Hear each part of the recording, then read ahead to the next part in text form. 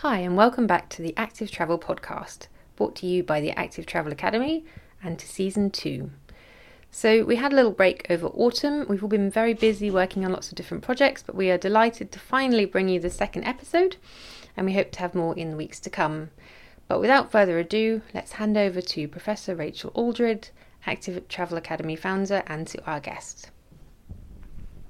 So I'm really happy to be here for an episode of the Active Travel Podcast with Harriet Larrington Spencer, who's a researcher at Healthy Active Cities at the University of Salford. So hi, Harry, good to have you here. Hi, Rachel. Thank you for having me. Great. So one of the things I wanted to start with was really about how you got into this, how you got into researching active travel, because one of the great things about active travel is that it's there's people from a whole range of different backgrounds in the field in terms of disciplinary backgrounds. So can you tell me how you got into it? Yeah, it's so my academic background is originally not active travel. I come from a geography background, so my bachelor's is in geography. And then I moved to the Netherlands to do my master's, which was in water management and irrigation. So very different from active travel. And whilst I was there and I did my Erasmus as part of my master's in Copenhagen, I went from kind of cycling for recreation and a bit of sport to cycling every day. When you arrive at university as an international student in the Netherlands, they tell you no bike, no life. So you kind of the first thing they give you is a list of all the secondhand places to buy a bike. And then from that moment, cycling just became my natural form of transportation. And then I started my PhD back in the UK in Manchester. I was cycling every day for transportation and I got hit by a car. And then I had to start changing the type of cycling. So whilst I was cycling for transportation, I was also doing cycling for sport, but I had to kind of start working out how to cycle for transportation in a way that I could do, because the car damaged my left arm, so it doesn't work, and my hand doesn't work anymore. So it became, how could I use a two-wheel bike? So I started doing that, and even on two wheels, I found quite a lot of barriers to cycling and doing my everyday journeys that I just hadn't considered before. And then more recently, to make it a lot easier for myself, I have a trike, and so I can do my shopping and carry my dog more easily. And the barriers that were difficult to negotiate on a bike have become impossible to negotiate on a trike. And so it started from there, really, and thinking about active travel and that everybody has a right. Basically, it's kind of the right to the city, is that everyone should be able to move actively around their local neighbourhood, and how to enable that.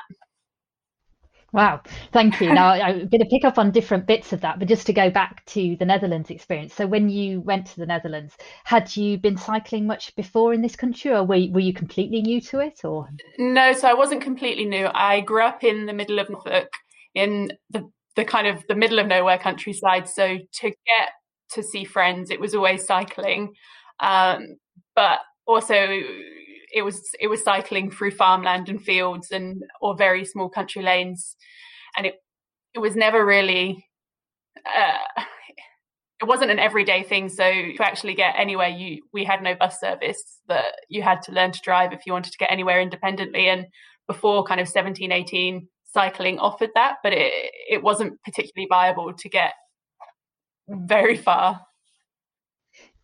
Yeah. No, I that sounds kind of familiar.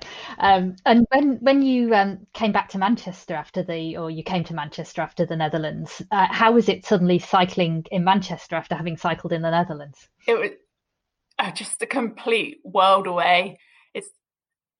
I think even if you remove the infrastructure from kind of that equation, and the infrastructure makes a difference. It's also that I think everyone in the Netherlands who drives is also a cyclist. So the infrastructure is not there, and then also cyclists are not in the minds of drivers either. So when I got hit by a car, it was because the driver overtook me and turned left, because they didn't even, and it was across a segregated cycle lane as well.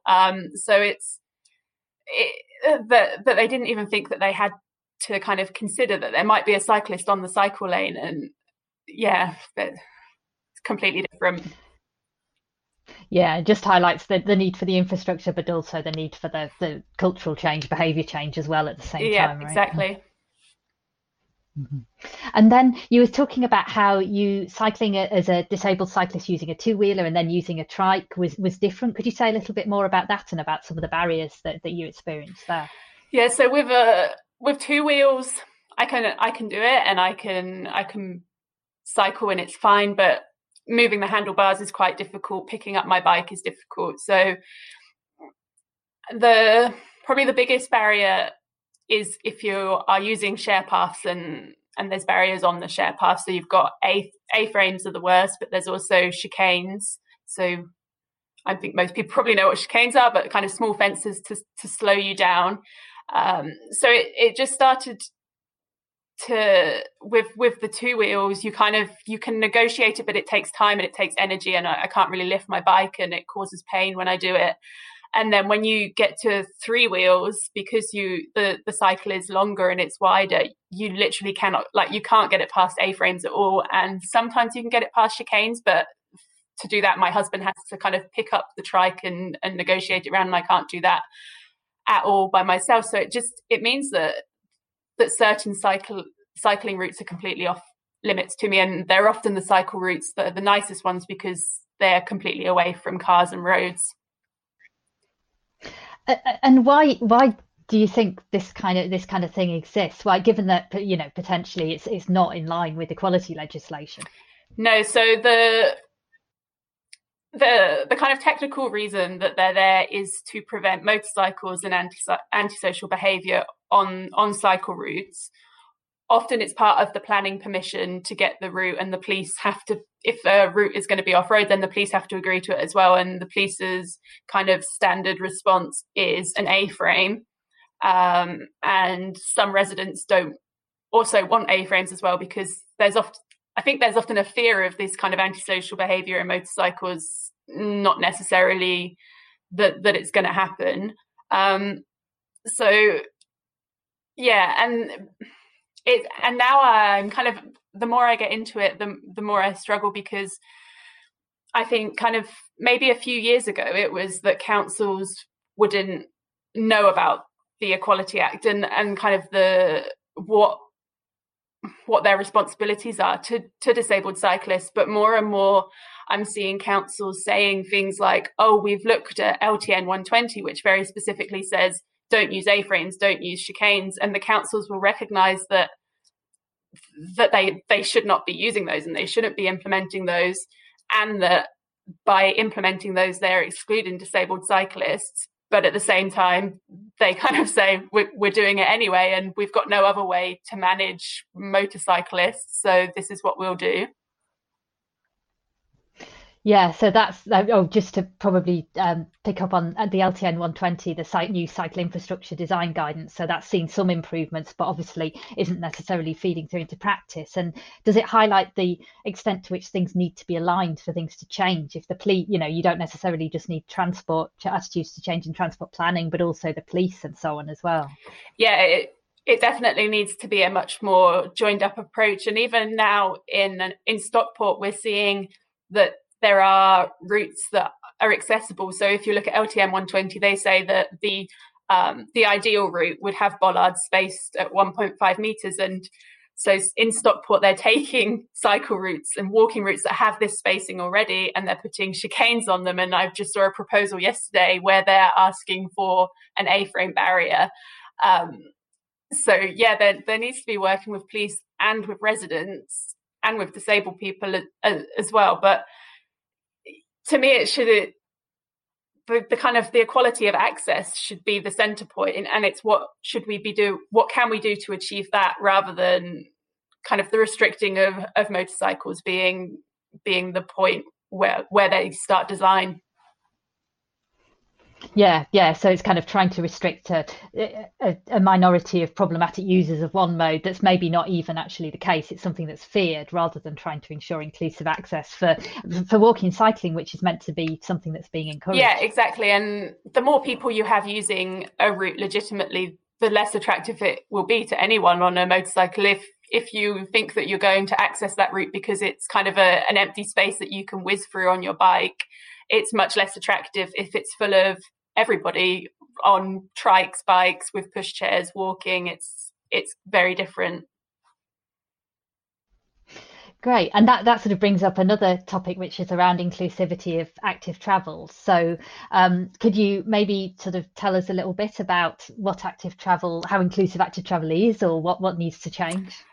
I think active travel is getting much more inclusive. I see a lot of people who are non-disabled recognizing the barriers that disabled people have to active travel.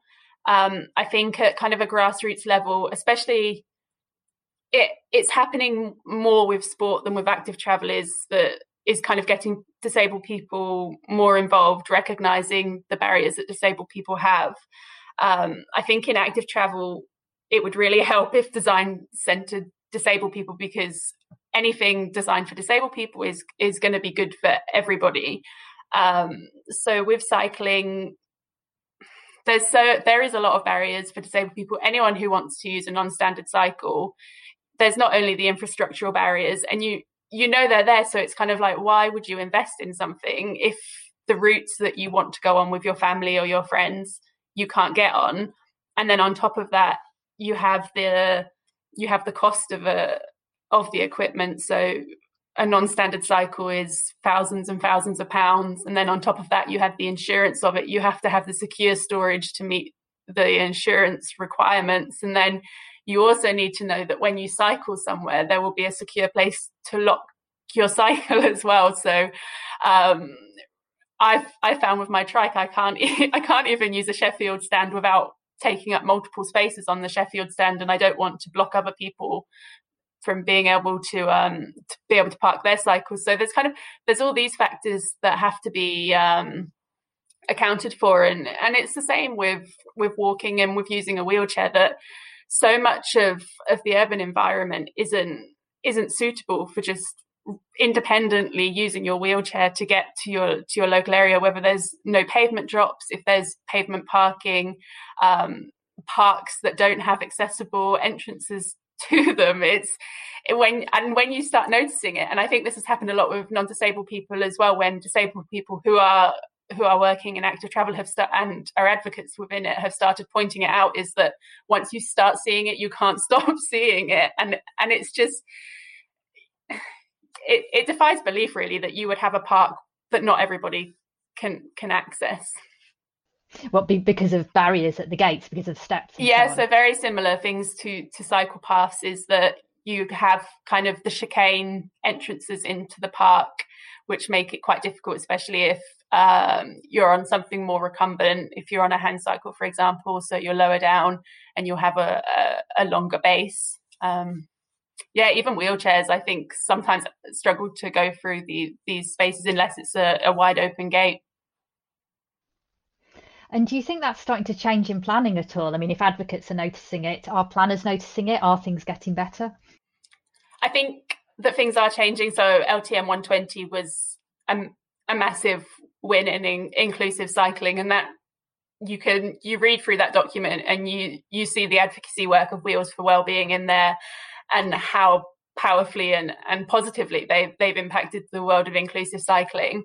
In terms of planning from councils, in Greater Manchester, I feel like there's much more awareness of it, but there's a real struggle to start making those changes for whatever reason. And I do think there needs to be a bit of bravery. That I can understand that some of these are quite big changes.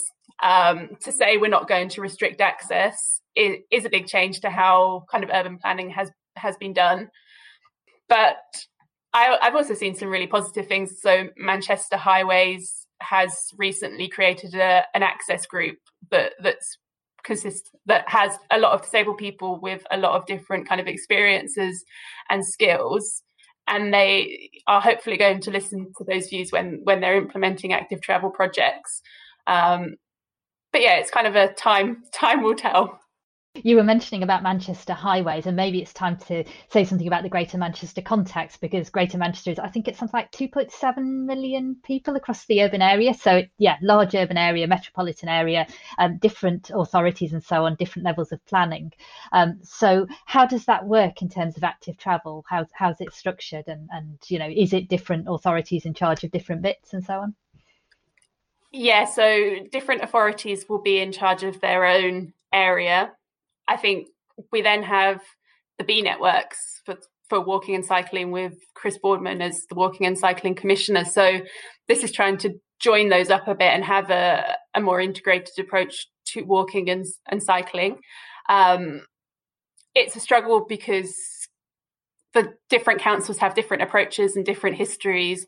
I mean, you can definitely see in Salford at the moment they're really progressing with their walking and cycling, working to make things much more inclusive. So they've, on one of the big walking and cycling trails, they've just been removing barriers and replacing them with bollards that are 1.5 meters apart, and celebrating that as well on social media, recognizing that it's a really positive thing to be doing, and showing that as a positive example to the other councils in Greater Manchester. And I think having that kind of the overall B networks who have committed to having an inclusive approach, they have the 12-year-old cycling as the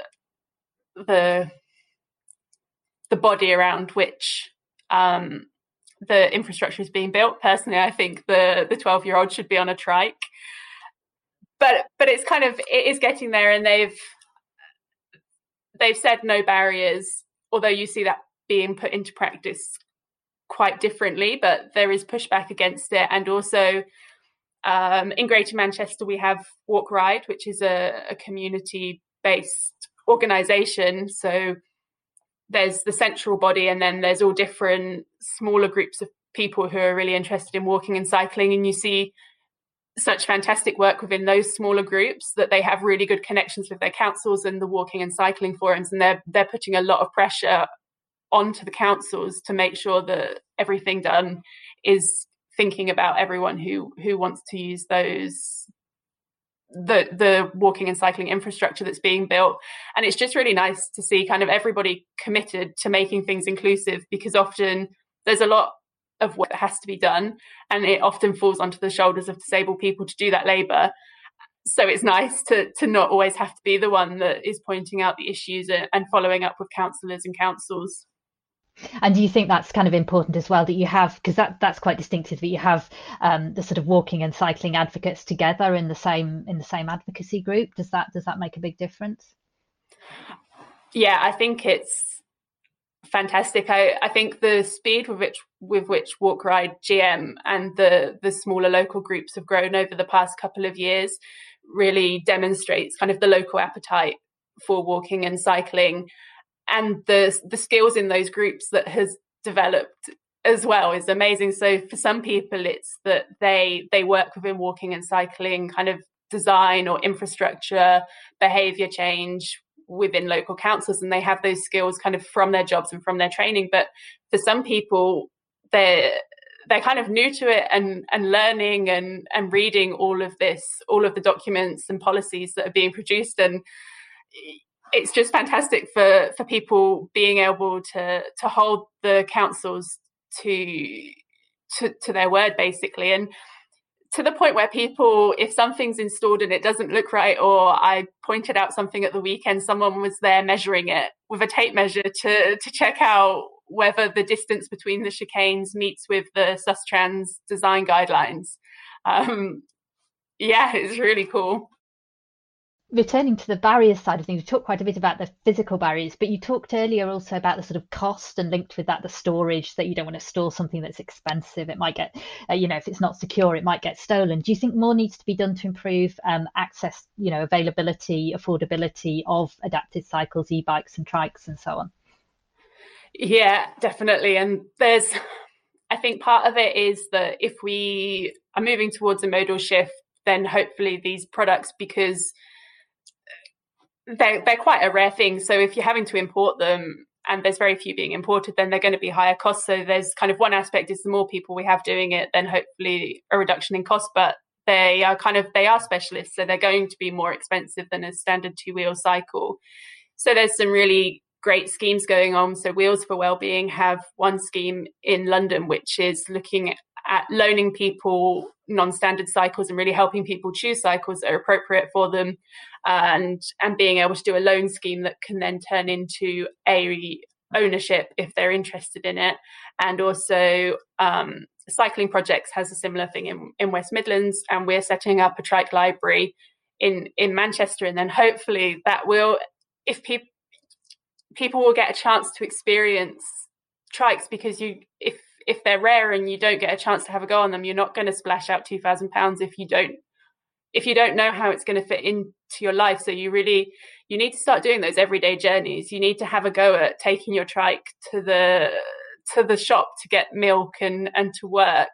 It doesn't, and have that space to build it up over time and see whether it works. So I think with the trike library that we've raised money for as part of Walk Ride in Manchester, we're going to hopefully loan out cycles for 3 months at a time, maybe more, and help people with journey planning, with ride buddying, and all of those smaller parts to get people into it.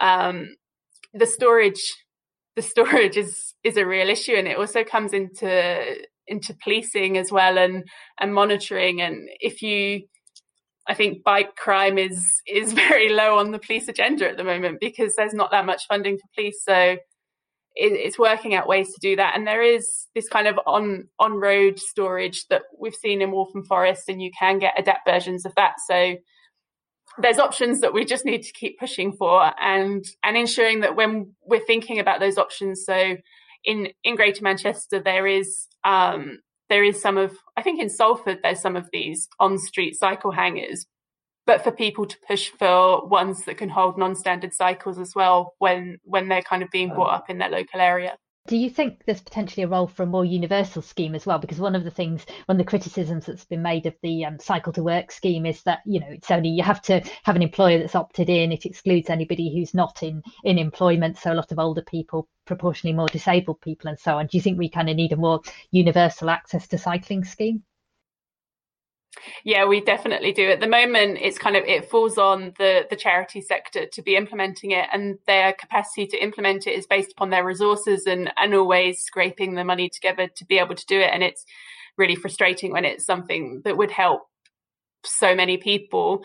A universal scheme would be amazing. There's ways to do it through kind of access to work, but there's always kind of caveats within it, and it's you just have to keep arguing for it. So Motability is the obvious way to do it, and there are mobility aids that you access through Motability. So to have that as a way to do it, and also in the Netherlands they have very similar schemes where disabled people can have access to active travel equipment. And it's at a time when I think people are really recognising that disabled people want to be more active. The public health benefits of disabled people being more active are huge. And organisations like Sport England, as we come out of the pandemic, are centralising disabled people within their programmes, and they want to disproportionately invest in disabled people. So I think it is a really good time to start thinking about how to make access to non-standard cycles and adapted cycles kind of a universal scheme. Cool. And what would, if you were thinking about your priorities for getting more disabled people cycling, what would you prioritize? What would you think would be the most important things? One would be the access to the cycles. 2 would be working out connected routes within cities. So in Greater Manchester, we have the B networks, but we need to look at how the B networks connect and with the existing infrastructure that we already have, and how to make that infrastructure barrier-free and accessible. Another one would be looking at cycles as mobility aids.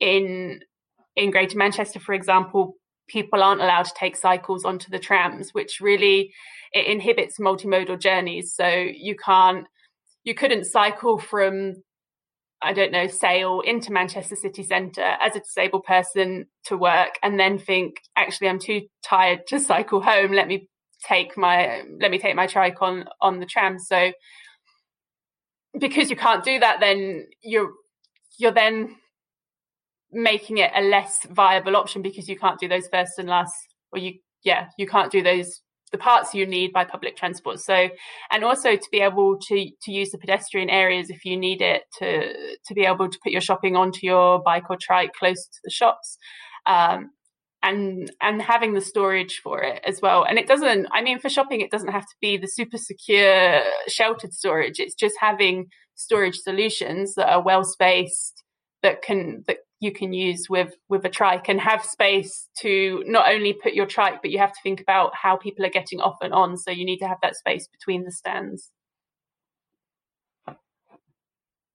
One question I was going to ask also on the research theme was, obviously this is an under-researched area. What would your sort of fantasy research project be if you had a £2 million research budget or whatever? Imagine the zeros. What would your research programme be, looking at inclusive cycling or inclusive active travel? Yeah.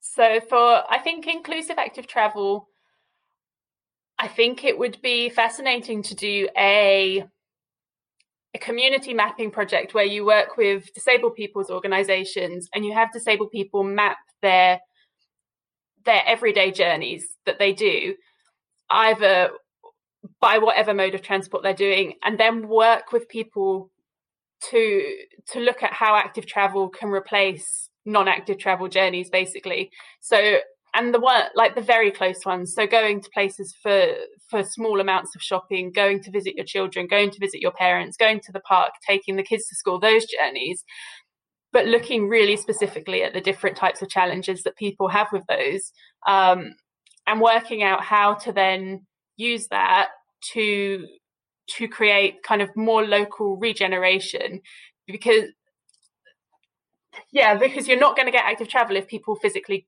can't use their local environment, and think about how to prioritize those. So that's one aspect. And another aspect I'm really interested in is shared space in urban centres, because it's a very aesthetically pleasing thing to have, I think, shared space, but obviously there's a lot of challenges that it offers, and conflicting challenges that it has for different groups of people. So for visually impaired people in particular, shared space is quite a challenging thing to have, and it can create an environment that whilst statistically it's probably very unlikely that you're going to get hit by a bike, it doesn't stop the environment being hostile.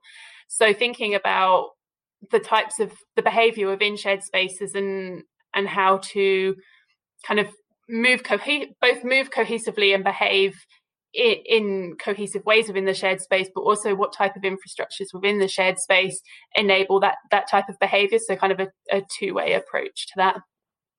And actually, just thinking about that in terms of the infrastructure and sharing infrastructures, are there good examples? We've talked quite a bit about the barriers and some of the problems. Can you think of good examples of environments that work well for inclusive active travel, and either in Greater Manchester or somewhere else, and why it's good? We have a couple of bits now in Greater Manchester. It's difficult because actually one of the best places for kind of walking and cycling in Greater Manchester is Oxford Road. So, and it's a really good piece of infrastructure, but the cycle lane is just not quite wide enough. So I can't actually use it on the trike. But normally I would say that there is a few bits of segregated cycle lanes that are kind of 4 meters wide and have space for bidirectional cycling flow. So, I mean, these are perfect. But that's quite a short stretch. I'm trying to think of something. I think low traffic neighbourhoods, for example, offer real opportunity for inclusive active travel. They don't have the segregated cycle lanes, obviously, but by reducing the cars using the roads, there is that space for any type of cycle. There's space for wheelchairs and mobility scooters. I think the challenge with low traffic neighbourhoods is that you don't automatically make them inclusive by filtering the cars from them, and that the existing infrastructures within them can still pose challenges. So I think speed bumps is quite a good example, that if you are non-disabled and walking or cycling, a speed bump isn't going to bother you. But if you're on a recumbent cycle, speed bumps are not very pleasant at all. And the same with pavement drops as well. And there's a lot of the issues around the built environment. So some of those things around narrow bike lanes, around uneven footways and so on, is a lot of that to do with accommodating motor traffic, and then sort of people on foot, people on bikes sort of have to fight it out for what's left. Yeah, exactly. And you see a lot of space for cycling always seems to be reallocating space away from pedestrians. So the weekend I visited a new proposed walking and cycling route through Ancoats, or from New Islington to Ancoats, along a really, really nice marina that's full of people walking. It's kind of, there's a few different bakeries. It's a really nice space. And in this area, there's not that many open spaces. And instead of putting a segregated cycleway on the main road, which has 5 lanes of traffic and has recently had £10 million spent on its upgrade, the Manchester City Council are trying to put the walking and cycling route, which is a major link route, so it is specifically for commuting, through this very pedestrian, recreational kind of sitting and being space, rather than taking that space away. And by doing that, you automatically kind of put pedestrians and cyclists at odds with each other, both in terms of the space itself, but also within this wider space of kind of what a city is and who is in a city and where people are supposed to be in the city. And it shouldn't be like that. If we really want to have modal shift, we need to start reallocating space away from cars. And a lot of time, if you do anything like that, then you get a lot of uproar from drivers. But there's very little discussion about kind of taking that space away from pedestrians. And I think it's often pedestrians who do suffer within that. In terms of the Greater Manchester context as well, in the next 5 years, do you think things will be different in 5 years? What might have changed around sort of inclusive active travel? I would really like to see more people on non-standard cycles. I've definitely noticed that since I have been cycling on a trike, I've had a lot more people on social media, for example, saying, I'd never even considered a trike as an option. I thought trikes were for old people, and people saying that they're considering one as well now.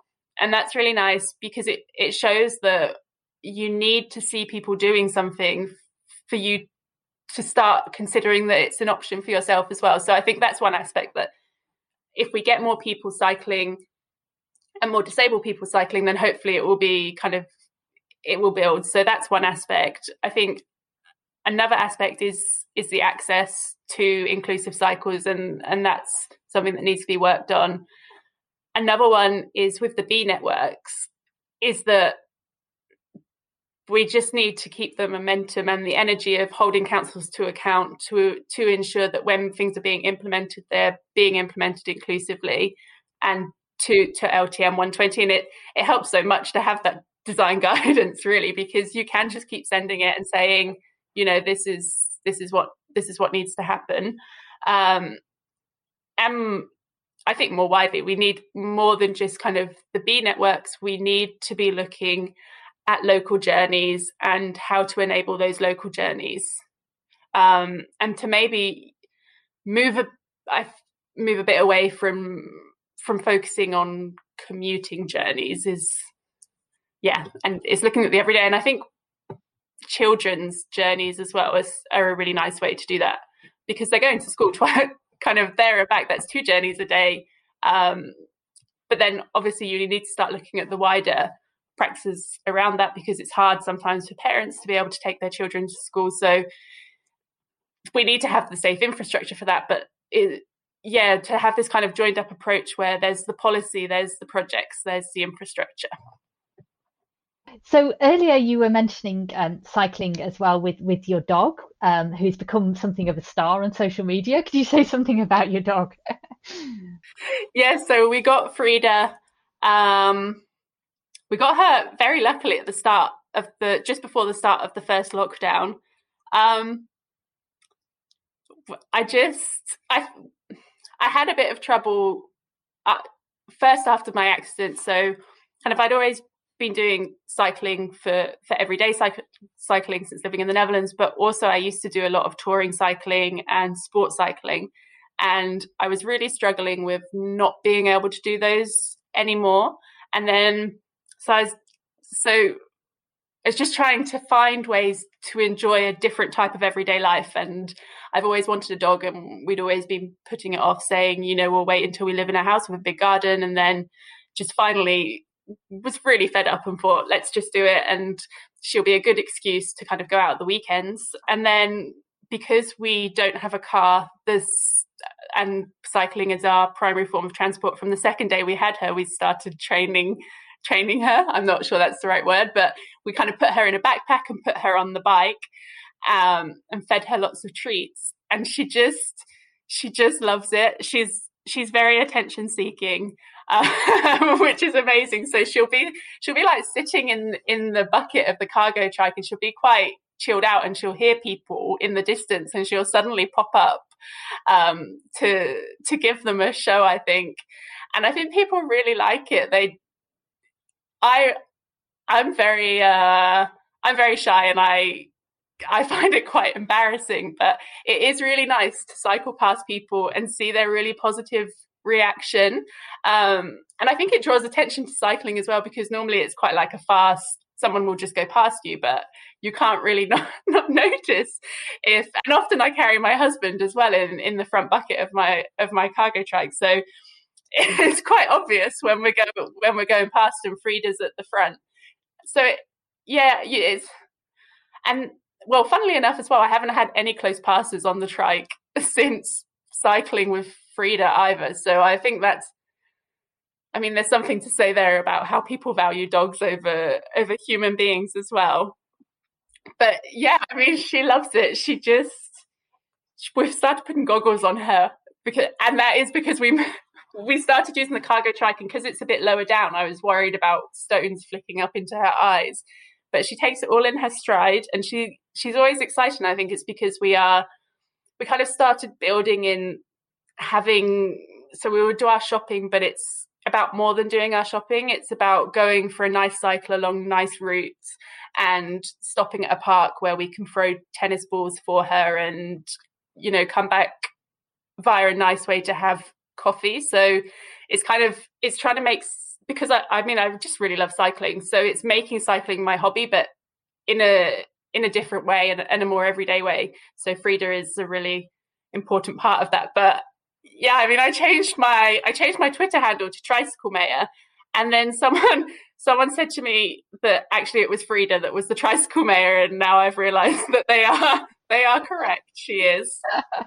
Oh, dogs on bikes are always popular, aren't they? I think my most popular tweet ever was just a picture of somebody with 3 dogs in her cargo bike. Yeah, exactly. They're a people pleaser.